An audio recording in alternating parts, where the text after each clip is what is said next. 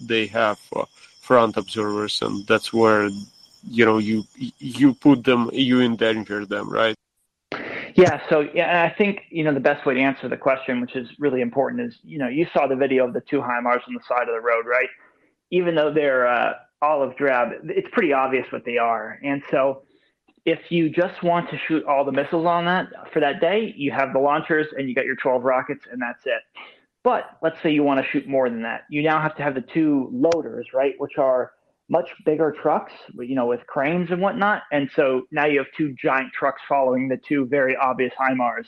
If you want to shoot a third time that day, you need to have another set of loaders. And so the first question, of course, is how many loaders did Ukraine get? Well, that wasn't really super obvious, which is fine by me. But the reality is, if you want to launch 3 times in a day, you need at least those 6 trucks, plus, 2 command trucks, plus, the team for observing, et cetera, et cetera. So the reality is it's going to be, if they want to fire a lot in a day, it has to be in a tactical situation where they can have basically a crap ton of vehicles in one place. Otherwise, they're going to have to stay very light and only probably shoot 1 or 2 times a day. But I think it completely depends. If it's on a really static front, or like in Izium, kind of where the strikes were happening, where there's a very heavy wood line, then that's probably better for Ukraine to shoot a lot, because it's going to be difficult to find them in those woods, and they can keep a lot of vehicles in there.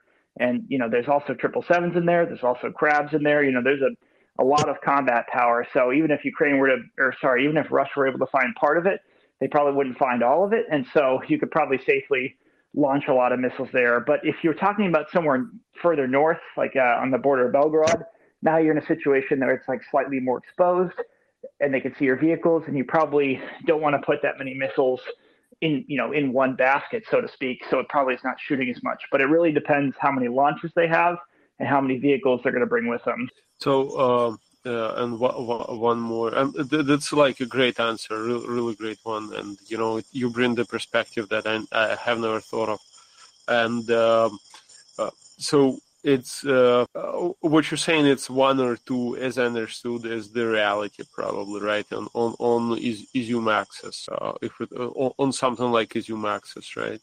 Well, and so it actually might be more than we think, in a good way, because, and maybe John can speak to this more in terms of the military update, but, in about 3 or 4 days, they hit, Ukraine hit about 16 or so fuel and ammo dumps all over the place in Army headquarters. And so that would suggest that, if they have two or 4 launchers, that they're shooting almost 4 times a day, which is pretty good, to say the least. So I think they may be shooting a decent amount. Again, I'm not, as we kind of pointed out, they're doing just a 2 launcher crew to keep it small, which is pretty smart. But for all we know, they could be having, 2 in the front shooting, 2 in the back reloading, and then they're actually churning out a lot of missions safely because they've split the platoon. But you're right, it's kind of hard to tell. And I think that was why it was so smart for Ukraine to launch so many Tochkas when these things came to bear, to really keep Russia guessing, because, if their ammo dumps are blowing up beforehand, they would say, oh, Ukraine slipped the Tochka through. That's really too bad for us. But, the strikes were Tochka and HIMARS. So then they have to reevaluate, one, what the hell does Ukraine have over there? And they really don't get a good sense of what the picture is of the Ukrainian forces until it's way too late and these things are long gone. So, that's really good for Ukraine to be able to very quickly flex a lot of firepower. And that's the biggest thing, because as we talked about, offline, the crabs are nice and all the self-propelled howitzers are nice, but there's no other equivalent weapon system that can just show up in 30 minutes, destroy literally thousands of Russians, then leave. That's just a very unique, we'll say, capability that these things bring to bear, and why they're so important, and why Ukraine probably needs more if they want to get the mission done. Yeah, and CJ, Constantine, you brought up a great point. CJ, conceivably, I'm going to use like the Kivo blast as an example. These HIMARS could do a strike mission from, let's say, Irpin, then Bucha, then up far north, and then skirt around and have pre-supplied points and hit multiple different areas of the battlefield. And it would kind of curate this illusion almost of far more volume of assets than they're actually there. Is that accurate?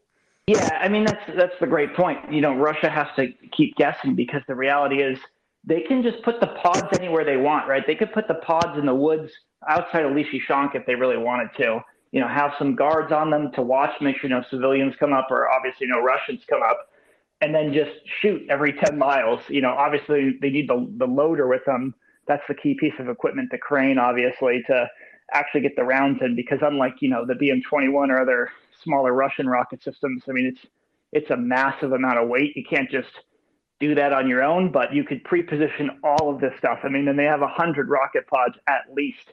And so you could shoot every hour if you wanted to, and from different positions if you have the proper planning, which, Ukraine had at least a month to prepare. So I'm sure they probably planned some very tricky things that we don't even know about and won't know about till the end of the war. But you're exactly right. And one last point, CJ, maybe you could speak, everyone's complaining about more HIMARS and more volume of assets being transferred, but there really is an asymmetry here between the HIMARS versus, the counter-Russian systems, which the Ukrainians are outnumbered in general, right? Or Ukrainians are outnumbered by the Russians in general. But there is this disproportionality here with the HIMARS to be able to do these types of capabilities in the rapid reloading.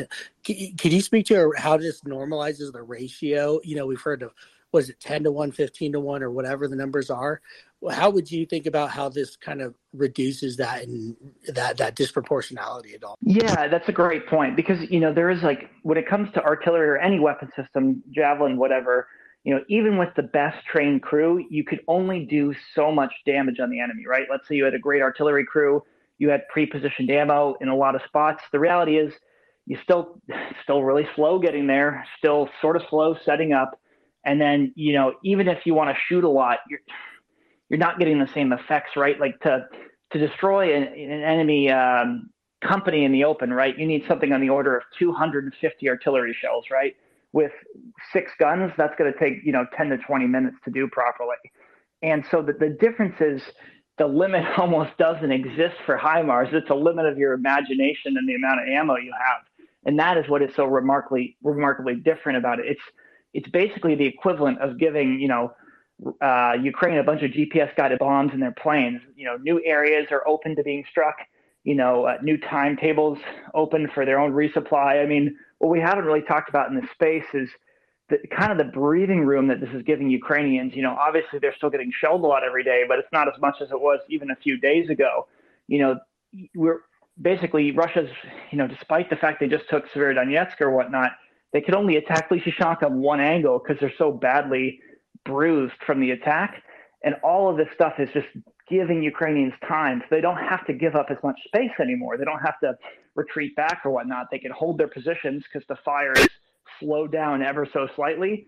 And that's just going to mean all the soldiers in the front not only have a morale boost, but also have, quite tactically more of an advantage than they did beforehand. So the effects are, it's almost impossible to calculate the effects, but they're almost all entirely good. Thanks, CJ. And Constantine, thanks for interrupting. That led to a great, tangent. Appreciate it.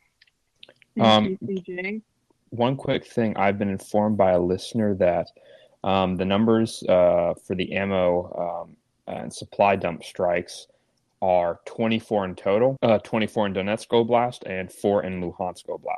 So I want to say I saw a few reports that maybe 1 or 2 places in Kharkiv had also been hit, but I'm not 100% sure on that. I believe CJ. Yeah, no, I just want to comment on that real quickly. So, that's just over the course of a week, right? If the information is accurate, which if we look at the firm's data and the reports and the videos, it seems to be pretty much on the money. These sort of strikes were happening before, but it was a massive effort, right? Ukraine had to dedicate aircraft, they had to dedicate drones, they had to dedicate their very limited supply of Tochkas. So it was something they could do before, but there was no way they were going to do 30 of them a week. And so this is, I mean, if you're a Russian staff planner right now, you must be spinning like crazy, because I think they probably thought, these weapons were going to have some impact, but to go from, 1 or 2 deep strikes a week they had to deal with and account for, having almost 30 a week. I mean, that's just insanity. It's again, Russia can pour out a lot of people and a lot of ammo, but the problem is getting it to the front, to those warehouses and depots. They had banked a lot on getting those ready, because they were lacking that in the Kyiv offensive. They didn't have these massive stores of ammo. So the improvement on their end was to kind of start staging this forward, putting it in Ukraine and getting it so that they could get the ammo to their guys quickly. But basically, Ukraine's eradicating their capability, which in the end will force them to go back to these long convoys, which, as we saw before, was not very effective. Yeah, and I wanted to one more thing that people must understand, that why this like Ukraine even has this capability, strikes those depots, and they're really large and they are cluttered, because Russia is lobbing so many shells for its advancement. For advance, it has to fire up to 60,000 shells a day. So to keep those supplies, you cannot have, your storage ammunition depot 200 miles away. You have to have it really close, and it have to have really a lot of ammunition in it. So that's why, when it's easy to spot. How do you spot it? Well, obviously you have 100 trucks per day coming into it and 100 trucks a day coming out of it. You cannot distribute that because it is so many that you just have, the distribution would be a nightmare for you. And that's why it's so, this HIMARS help is so important. But there is another side that we must understand, that only so many systems have been given. It's not too much.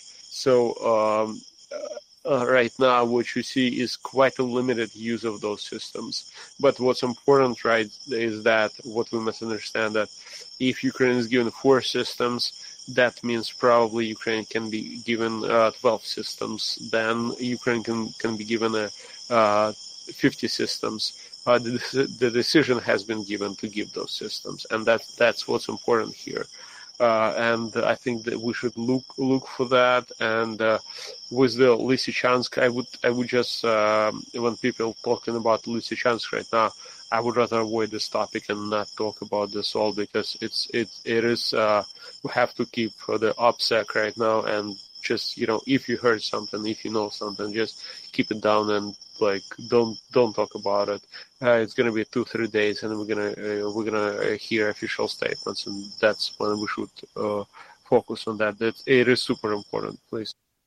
Absolutely, Konstantin. Thank you for that. And for those in the space who don't know what OPSEC means, it means operational security. So we don't talk about things that could jeopardize the security of Ukrainian effort to expel the completely illegal and genocidal invasion by Russia of Ukraine. So if you know something, make sure that it is already open source, already out there. Everybody already knows it before you put any information into this space. To go to the queue, it's Liberal, and thank you very much, Liberal, for your understanding. And after that, I believe is Luca, then Brian, then Paul. And if I have that wrong, then we can duke it out later. But Liberal, then Luca, then Paul is Brian. Sorry, Brian. That's Liberal, Luca, Brian. Liberal, please. Thank you, Heliana, for being so gracious. Thank you, John. I want to call you Johnny Ridge because I think it's cooler. I had a question. I raised my hand. It was probably 15, 20 minutes ago, and that's cool because we have a lot of people that have questions or comments. Just to dovetail back to drones, maybe CJ or Konstantin, great contributors to the space. Thank you guys for being such a valuable asset. Joseph Thomason was also up, and he's someone that I think is going to end up being a co-host at some point. Very intelligent, extemporaneous thinker, and look out for that guy. But that said, so I had a question about drones, namely the U.S. Switchblade 300. It seemed like it was touted to be, a game changer, and we haven't heard a lot. So my question to CJ or Konstantin is, had the Switchblade 300s been exhausted, and were they effective? Because I haven't seen a lot of chatter or video or articles on that. Not to say that they're not effective, but maybe they didn't have the impact on the war that we thought, because we guarded them so close to the vest before we finally said, okay, we're going to send 600 Switchblades to Ukraine. So that was my question. Can I go and interrupt everyone? And I think I'm going to cheat here. There is a Patrick Fox right now in the listeners. And actually, I read some of his discussion related to that. And I think, would it be okay to ask to bring him up? Yes, because, please. I think he would have a lot of input on this. And in general, I would appreciate CJ, covering this topic while we wait, because I think he has much more information. From me, I did not hear good things. I've heard from someone from 73rd Brigade that they were complaining that those things are, just not that effective as advertised. But that's it. I did not hear anything more than that, and I would not trust the person who even told me that. Yeah, so what you have to keep in mind with the Switchblades, and I'll end with what our distinguished guest said earlier, who has seen them in action. But my personal experience is that I used them in Afghanistan. Right, these drones were designed for counterinsurgency, so they were designed to be a very precise weapon that has very limited collateral damage, meaning you can use them in areas of civilians, you can use them in areas with important buildings, and they don't do any damage to them. This is not so what does that mean? It means doesn't have a lot of explosives. It doesn't necessarily kill a lot of people, but that's not what it's designed for. So and to that end, in Afghanistan and other places, it was extremely effective. So with its usage in Ukraine, we've seen a couple general officers and some sort of people that never actually used the system or knew much about it say it wasn't an effective choice. I would disagree. I had heard stories and also seen videos from Ukrainian Special Operations Forces using them quite effectively. And as our speaker said before, and our speaker before, of course, was Ryan O'Leary, who was in the U.S. Army. He fought against ISIS with the Kurds in 2015, and he's been in Ukraine since the beginning of this war. And as he pointed out, they're a little bit more complicated. And they also, you have to remember, have a TV UDL or VDL feed. So there's not another drone watching them. So there's never going to be any footage of these things being used unless, Russia's taking the video. And what he had said was, the average Ukrainian or average American wasn't very good with them, but in the hands of special operations, they were quite extremely good. And so this is, what I saw with my own eyes, and I trust, and it makes sense to me, right? A complicated system that is not going to do a big boom. It's not going to look like it's that effective necessarily, unless it's in the trained hands of someone that's, really good at using it. But you have to remember, in the hands of Ukrainian Special Operations Forces, you're not going to see the results of it, whether it's good or bad. And so if other ones were given to regular Ukrainian soldiers, it probably didn't do them necessarily that good, but, we don't know, and we probably won't know for quite some time just how effective they were. Because again, the way SOF operates is, they're going after high value targets. They're going after, individual people. They're going after individual vehicles. So not something that leaves a great, splash or a lot of effects that you could see.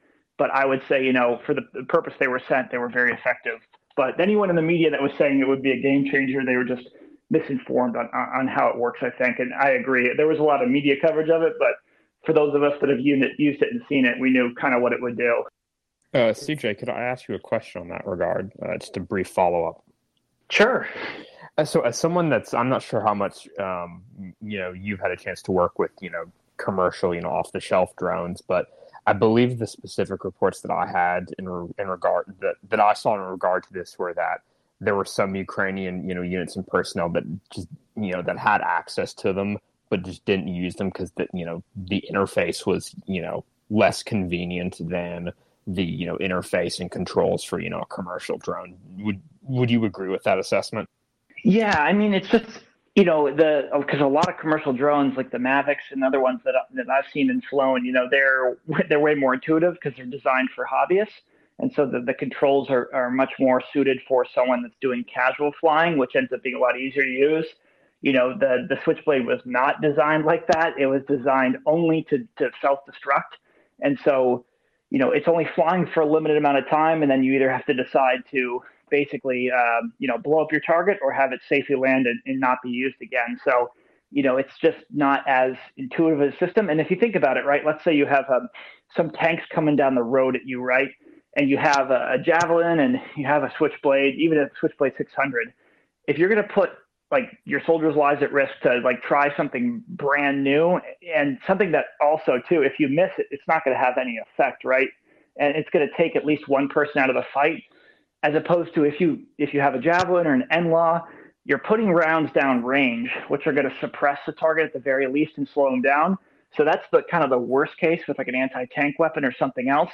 Whereas if you just miss with a switchblade, you're literally doing nothing. So that's kind of why it's only good in situations where you have like complete surprise or your life isn't on the line. But that's just kind of how it was designed. Hey, CJ, if you can hear me, what's the difference between a Switchblade 300 and a 600?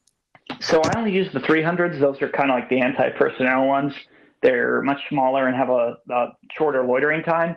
The 600s are the beefed up armor version that I think we're going to start getting pushed out to the Army in the near future. And they can, I think, fly about twice as far. And they also have way more explosive on them. So they're ideal for armor. But as Ryan O'Leary pointed out today, the people he saw they were able to take out BMPs and other armored vehicles with the 300s if you know where to hit them. And it's the 600 is essentially a javelin, right?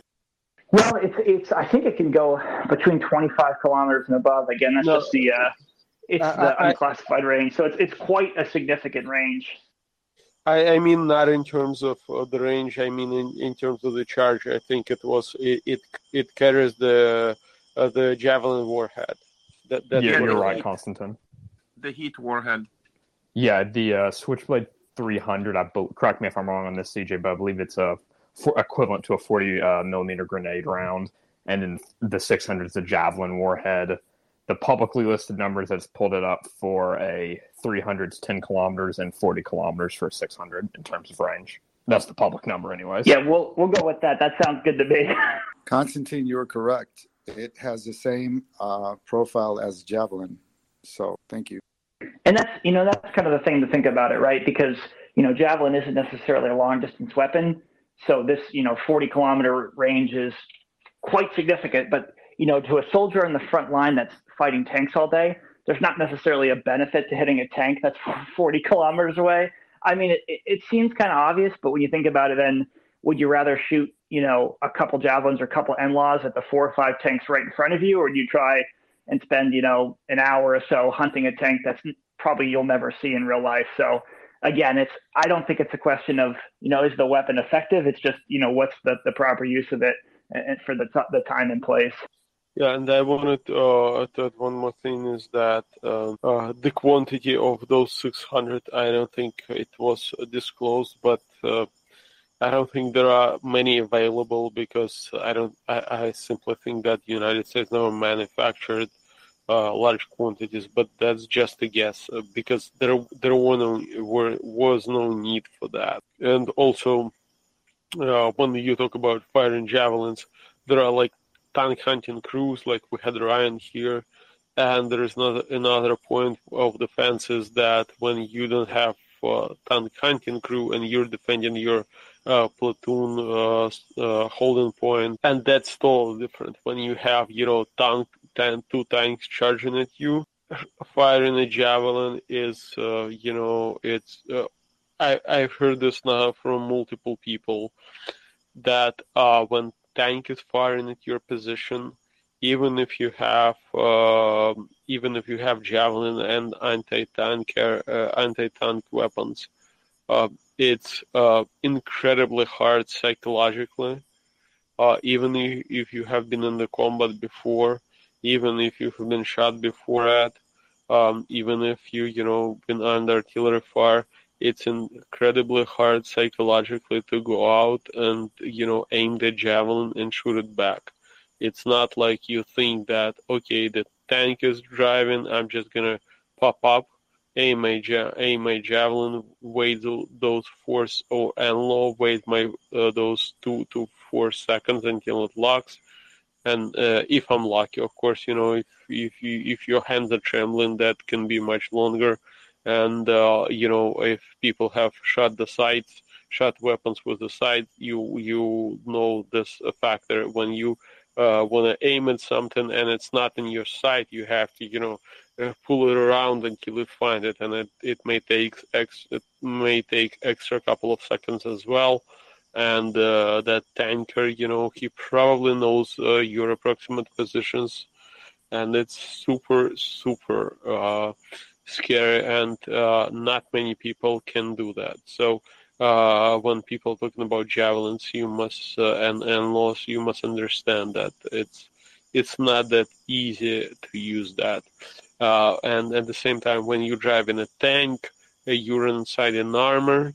You, of course, there is a lot of fear, but you're already on that mission, and you have no way of going back usually. And that's gives you, and being inside an armor, it gives you somewhat, how you say this, assurance, against someone who is being, just one guy with a javelin. And I'm sure that there are people who will tell much better stories and will tell, how it actually was. Because right now I'm just, telling stories from people that I heard, that I watched interviews, and a couple of people maybe I've spoken with, specifically about when they're being shot by the tank. But it's just not that straightforward. It's like a javelin against a tank. It's not like that. Trust me. All right, are we good on this right now? Ready to go on to the next person? Copy that. All right, thank you. Luca, you are next, please. Yeah, I was gonna make a comment about HIMARS, but since you're talking about the drone, what was the name of the drone? Sorry, I'm jet lagged. Switchblade 100. Right. Yeah, it's the loitering aspect, right? It's like it feels is more made for like 45 positions, because the speaker that called before, I forgot his name, said that if you're like good, you can drive it through a window of a house. But to Konstantin's point, the other good thing is that you can shoot it up and you have a video feed, right? So it's kind of like a suicidal Bayraktar type of, much smaller, of course. So you can let it stay there for 20 minutes, so you don't have to worry about the tank, coming at you. So I think that's one use case, but the more important one is you kind of know, like, there is a 45 position somewhere, but you don't have like the exact location, and you cannot like route it out. So you send that thing, and like it would be with a drone plus something else, but it's integrated. Anyways, that was not my point. That's just kind of like my understanding. My point was, I was like reading about how big of a difference the HIMARS are making. You guys made the same point, but George Tahakis, I don't know if you're following him. It's pretty good. Good guy. I think he was a surgeon or something, or a major. Anyways, he's saying that they're making a big difference, but we're just point number one. He makes like 5 points, so I'd like to share them with you and then kind of like start a discussion. He says that right now they're being successfully employed to, point number one, take out CPs. I think that's command post and ammunition dumps. Then he said that once that is done, Ukraine will move, or should move in his opinion, to target Russian surface-to-air missile site. And then that will basically like weaken their air defenses, so they can start to reintroduce Bayraktar to those specific areas. And with a combination of Bayraktars and HIMARS still at high distance, knock out more, of the, long-range MLRS on the Russian side. So at that point, Russia will not have as much depth to their attack capabilities. So now you can bring in the artillery cruiser, and that's point number 4, which effectively at that point you can start to target their position at a very high density. And so this is the prelude for what he says, obliterating the Russian strong defensive point, and that will open up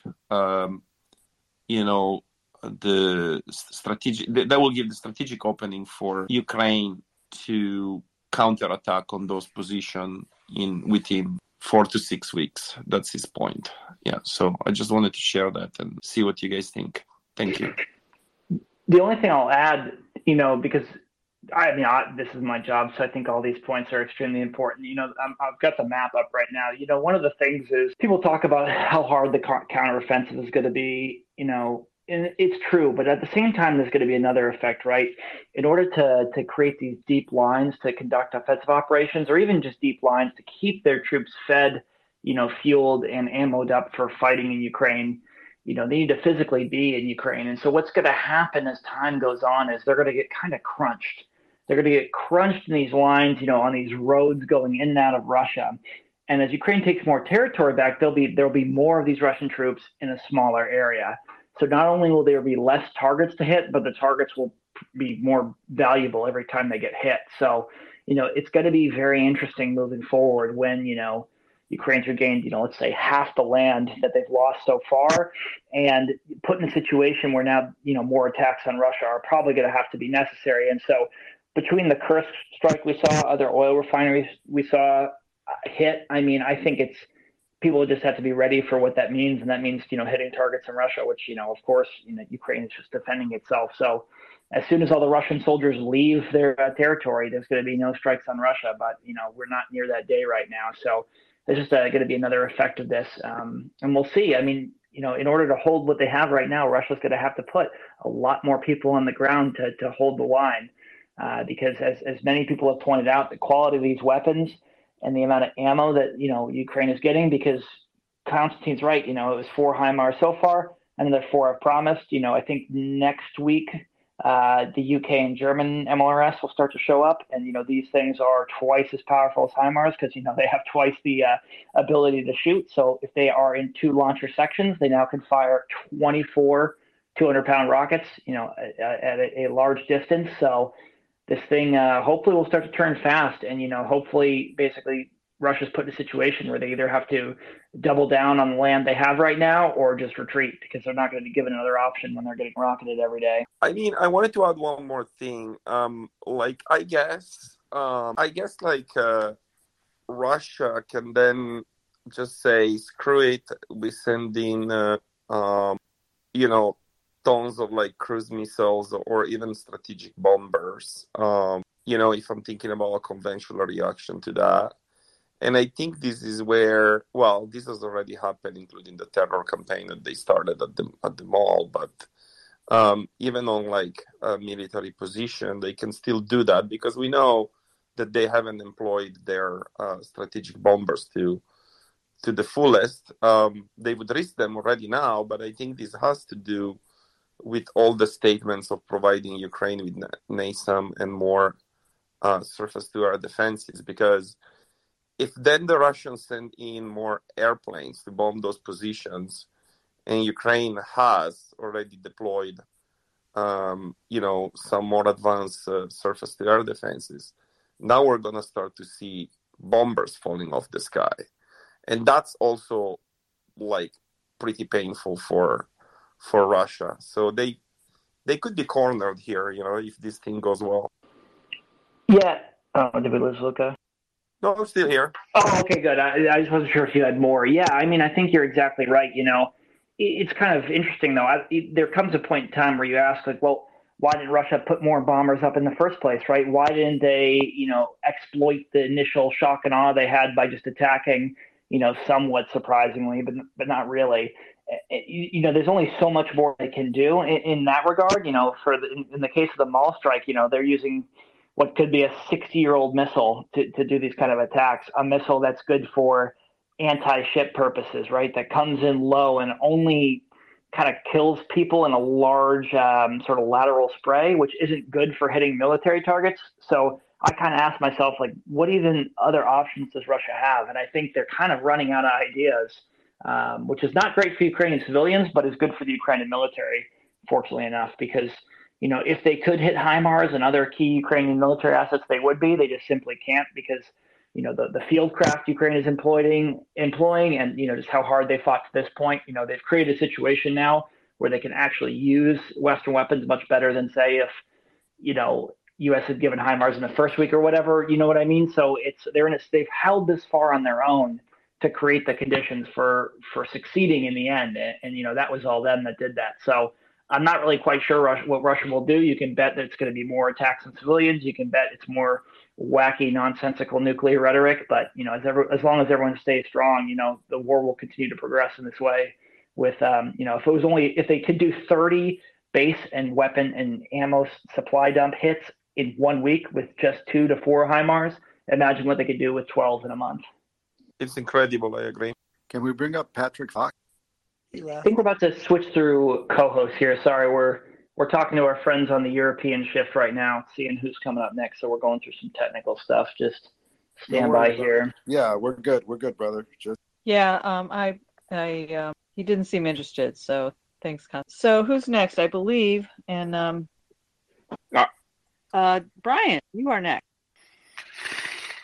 Thank you.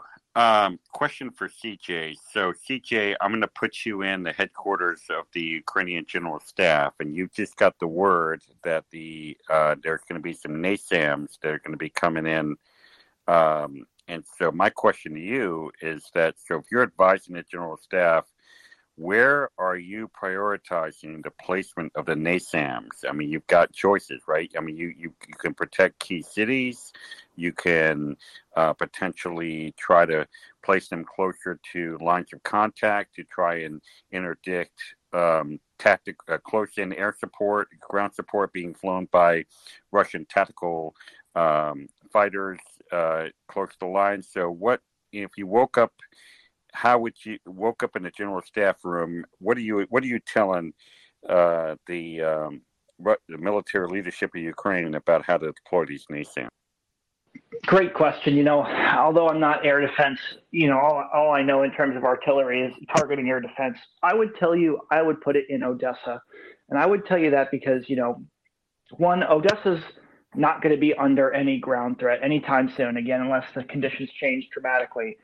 But also, there's kind of this gap that exists between Kherson and Odessa in terms of, the capabilities both sides possess. And by that, I mean, Ukraine has been extremely effective in Kherson using their S-300s to interdict Russian airplanes. We've seen reports that Russia just simply will not fly over Kherson. And we've also heard reports, too, that Ukraine is actually doing close air support for the counterattacks over there, which means they must feel pretty comfortable. So Kherson and that access seems to be pretty much under control. Odessa, of course, is a city, and it's not going to move anywhere. And NASAMS is kind of more of a point defense system because, it's not inherently mobile, which does make it a target, of course, because it can't, walk and leave very easily like an S-300 or something else can. But, if Odessa could be protected from missiles, then that would free up all of these mobile launcher systems that are defending the city to go out to the front and be mobile and do what kind of they're supposed to be doing or what they were designed to do, which is to accompany, areas in the field and to protect them and allow the Ukrainian Air Force to do what they're doing in Kherson, which is help the troops on the ground. So I would say probably Odessa. And, the threat to Odessa from Russian missiles and Russian subs is going to pretty much, always be there until the war ends.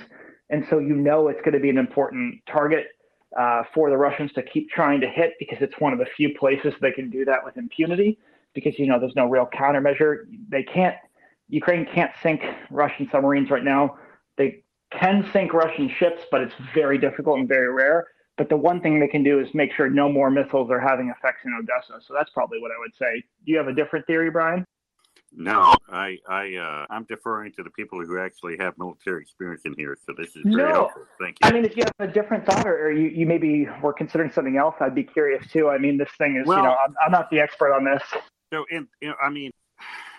I would like to see that there's no more, attacks from some of these key cities, right? Kyiv and Lviv and some of these other places that, that if you could eliminate that, if you could eliminate that threat or at least minimize that threat, that there would be some value with that. But I get your point. It makes total sense. I mean, what I want to try to do is limit this close-in air support, that tactical support that Russia is flying with these fighters, and give these people on the ground these Ukrainian defense forces on the ground a break from being hit like that. Yeah, couldn't agree more. Thank you, CJ. Of course, go Pats. Heliana, who is next? Next would be Paul, please. Hey, CJ. So I just want to return back to those ammo dumps that have gotten hit, 24 or so. What % of the total ammo is in those repositories as opposed to deployed to the front lines?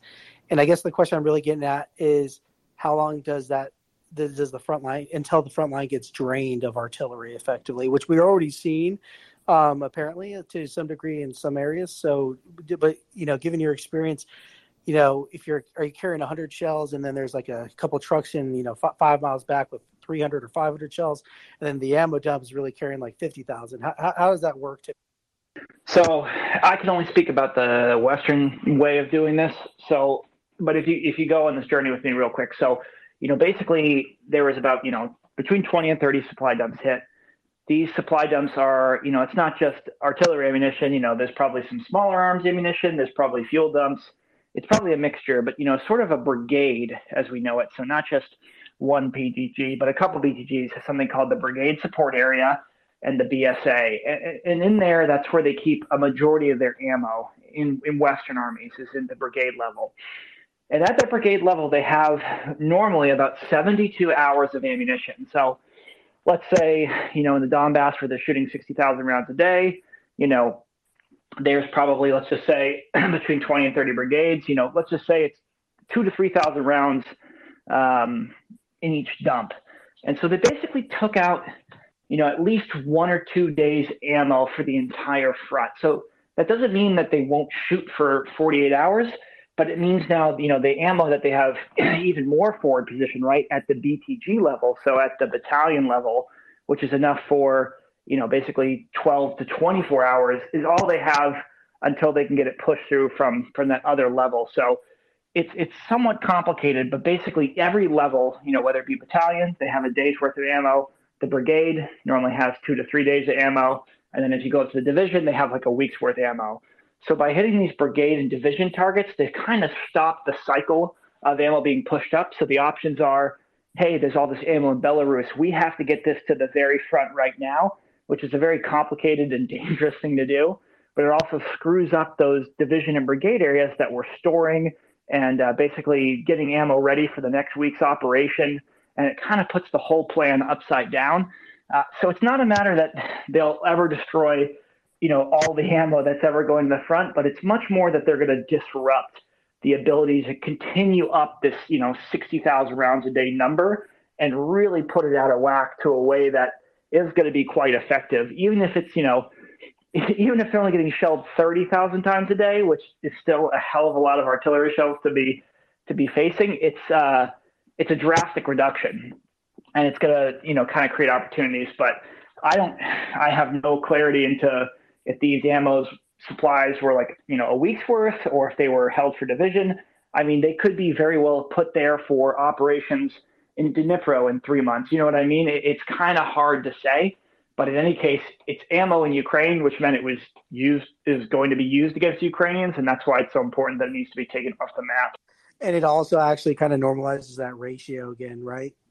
Indirectly. Yeah, I mean, it does. And funny enough, at the beginning of the war, these ammo dumps were key to capture, or these supply trucks were key to capture because Ukraine was just, taking that ammo and using it. But now we're in a situation where Ukraine is using almost, not entirely, but almost entirely all 155 and NATO ammo, which Russia simply can't use in any of their guns. And so now it's a situation where this ammo, which beforehand would have been very valuable to capture and not necessarily destroy, is completely worthless to the Ukrainians. And so it just makes it all the better that they're destroying it. Right. Next. Sorry, consulting my list here. So, Brian, you were up. Paul, did you already talk? Yeah. No, he just dropped down the listener, I believe. All right. So then I believe Liberal again. Sorry, I have to put it's dark here. Yeah, it's cool. Liberal again. Yeah, that's not me. So go to the next speaker. It's cool. Joseph. No, it was Joseph. Sorry, I didn't even see you, Joseph. It's Joseph. No worries. Hey, CJ. Yeah, so a couple questions for you. First off, everyone seems to pronounce this different, like even General Hodges. So I'm going to declare you the official authority. Is it ATACMS, ATACAMS, ATTCMs, or like? Yeah, so I think Axel is just screwing with me, which is why it started us all down this train of different pronunciations. So just briefly, you got MLRS, which is the American system. We have MRLs, which are the Soviet system. You have HIMARS, of course, and these things shoot guided, MLRS, which we just call Gimlers. That's the smaller rockets, and the bigger one is ATACMS. But Axel is, since he's way more multilingual than I am, can call it whatever he wants. But yeah, no, it's ATACMS. Yeah, I think Portland uses like just the acronym itself too, which is like there's like 3 different ways we say this. Just I guess like just for the listening audience. Like. No, and it's also because there's actually different acronyms and terminology between the different militaries, and of course, they're all from different militaries there. But at least in the American one, it's ATACMS. Okay, fair enough. So my actual question is, so you kind of have we have a broad understanding of like what equipment Ukraine has been given in terms of artillery. And so if we look at like artillery as a system, right, you've got mortar for close range, you've got 105 millimeter for, it's quick, it's responsive, but it's not as big. You have 155 for the medium engagements, and then you have HIMARS for longer range engagements. In terms of like a force structure balance, what do you think would be your choice, or what do you think is maybe the bottleneck? What would you get more of if you were Ukraine looking to expand their artillery in terms of, they have self-propelled guns also. So yeah, I guess what would, if you had $800 million to spend on some artillery right now, CJ, and the force structure of the Ukrainian military as it stands, at least publicly, what do you think they should focus on getting more? Of course, everything, but that's a really good question, and my answer is I would kind of defer to what Ryan was talking about earlier. These sort of weapons, you very accurately laid out like what kind of ranges they're ideal for, but it depends what kind of operation you're doing. So if you're just doing platoon or company operations, you can carry your mortars with you, which means, that's kind of the most important thing to you, because that's what we call the most responsive asset, right? You check with your commander, but you can shoot, wherever you want to all the time. For artillery, you need to kind of have a battalion there and a battalion headquarters to sort of coordinate. Because at that point in time, you're shooting so far, and you're not only shooting into the enemy area, but you're also probably shooting over or towards where friendlies are. So if you don't have higher headquarters informed or are moving as a battalion, you could risk fratricide or anything else, especially since everyone's using the same damn vehicles, more or less. And then when you get to the higher tier systems like HIMARS, you have to consider all the same things, like are you shooting near friendlies? So that's why it's more of a division asset or a much higher level asset. It's going to support, basically, you're not going to use it unless basically a general signs off on it, because it's going to be shooting so far. But as Konstantin kind of mentioned, he didn't really get into it because it's kind of the bane of every fire supporter's existence, and it's all the drones flying around. But the reality is it's a massive missile that, in the case of ATACMS, is pretty much flying into space. And so it's very unlikely, but still possible, you could take down friendly aircraft, friendly drones left and right when you send these things up. I mean, they take up a massive air corridor, and the coordination required is really at the joint level. So normally before you fire any sort of MLRS, you have an air defense component to make sure none of your guys are going to shoot it down. You have a naval component if you're near the sea to make sure you're not going to shoot it near any ships that are going to shoot it down. You have an Air Force component to make sure, 1, you're not going to shoot down any planes, and 2, you're going to not have any airplanes shoot it down, because in Ukraine, their Air Force is responsible for shooting down a lot of ballistic missiles. So the amount of coordination and responsibility of firing a HIMARS is at such a high level that it really depends how Ukraine is operating. So as he pointed out, they're, a lot of the Foreign Legion guys and the sort of soft elements are moving out in very small units. So that's why, when he was talking about RPGs and mortars, that's what you'd want to give them. But if and when Ukraine is moving as a full brigade or more, that's when you can bring in these higher tier assets. It's not necessarily a question of like what overall is going to be most effective, but it depends at what level Ukraine can coordinate. So all right is to say they need everything, but when they do these massive counterattacks that are going to be very well, they have to be well orchestrated and well coordinated. That's when HIMARS can make their money, because when you're planning like a division operation to clear out a whole city, you already have the Air Force, Navy, and Army components working together, and you can do that much more seamlessly. And one more question, CJ. I don't know. I guess this sort of counts as artillery, right? Me and John were talking about that. They made this wagon and they put like a helicopter rocket pod on it, and they shot it. Are you familiar with that picture or no? Yeah, they put the unguided helicopter rockets on it and used it sort of in an unguided capacity. So CJ, if you were given that chariot, how would you use something like that? I don't know, like we talk about a lot of these sophisticated systems, but I don't know. I'm just kind of curious about something like that. Well, if you were given an upside down rocket pod as your artillery piece. So if you think about like the employment of air-to-ground missiles, especially unguided ones like the ones you just mentioned that are mainly on helicopters, they're used in situations where you have sort of troops in the open in a very big area, and sort of a machine gun or a cannon from an airplane isn't really going to do the job because there's trees or buildings there, et cetera. So, I mean, the ballistics involved, when you have a very light rocket like that that's unguided, I mean, militaries have been using rockets like this for literally thousands of years, and there's a reason why they were abandoned for a long period of time. I mean, we had them in the Mexican-American War, and they were not really used after that. Germans used them a bit in World War II, but it's just such an unwieldy system. If I had to use it, I would probably use it against sort of people in the open. That would be the best target, because that's the only chance you're actually going to hit something, is if there's a large quantity of people kind of clumped together. Otherwise, honestly, I would use it as deception fire, right?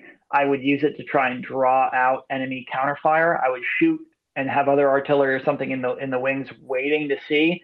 And, once the Russians or someone else tries to engage this very silly weapon, I would then destroy them from there. And, deception fires is also good. As we've seen with all the bridge crossing or the water crossings and sort of attacks going on, a lot of these areas in the front are not heavily populated with troops, despite the numbers involved. There's large stretches where there's not many people. And so using that to kind of like hit an area where Russia might not, or in any other country might not be defending, they might have to then pull resources or troops to that area, and you could exploit something else. But in terms of how to use it against in real life, I would say it's probably pretty limited. But if you need to, you got to do what you got to do. Yeah, I mean, deception fire. That's I hadn't considered that, CJ. That's a really interesting point. Anyways, I'll hop down. Thanks a lot. Thank you very much, Joseph. I believe next up was our Romanian friend Daniel. Good morning, Daniel. I presume it is now morning in Romania. Good morning. Yes, it's 7:00 in Romania. Two things I want to speak with you. First, I was very, very, very impressed the hit Russians took in Kursk, and I wondered a bit what they received there. Was a rocket, was a bomb, and after that I think a bit, and I remember 2 weeks ago, a lot of S-300 systems was pushed from all the Kursk and Belgorod region to the Donbass. This means open space for anything to go so far away. What I want to say, and I think is very, very important in the context of criminal attack of yesterday. For me, I remember Daesh. I don't know if our American friends remember this calling of the Arabs ISIS. When ISIS started a huge offensive in northern Iraq, they are focused on military targets. Kirkuk, attacking the Peshmerga, expansion to Syria. When this thing doesn't work and they start retreating because they are attacked by Shia, Iraqi, Americans, Peshmerga, and IPG, they started the terrorist attacks in Europe. And for me, Russian Federation is not far away from Daesh. In fact, I think it is worse, much worse. And these attacks on Ukraine civilian targets, these terror attacks reveal inability to attack strategic military targets. If I am not military, but if I make a step away, I see In the Black Sea, they don't have the initiative. The Donbass is a slugfest where they cannot push anymore. Kharkiv is blocked for weeks. All the northern Ukraine is free, so they change all the officers in the Belarusian army, and they push a lot to try something. They attack with strategic bombers like Tupolev civilian targets using anti-ship missiles. And add to that, destroying the ammunition depots. I think Ukraine is in a very, very, very favorable position. And I think Donbass will remain without ammunition for the front next week. And we'll see something similar with northern, the Kiev suburb area stop and retreat. And if I bet the push from Kherson will be slower than Zaporizhia. A military operation for Ukraine will be favorable until August. What I want from all my heart is mass surrendering. Is, in my opinion, the idea to capture a battalion of Russians will destroy all the morale of the Russian army and keep bombing Russia. Rostov-on-Don, Belgorod, Kursk, any big supply chain, any airport attack is welcome. Any refinery, any railway switch, anything like that. Bridges, because they feel they are not touched, and that's why the Russian morale of the people is so great, because they don't feel the pain. They don't see what Ukrainians saw in Mariupol. We must give them a light Mariupol on military strikes, not on civilians, because we are not monsters like terrorist state Russia. But I'm very, very, very optimistic. Next 2 weeks we'll have a big smile. It's a huge tragedy, the Russians attack civilian targets in Ukraine, but also is a very, very good thing, because it looks they don't have the power to attack the military targets in Ukraine.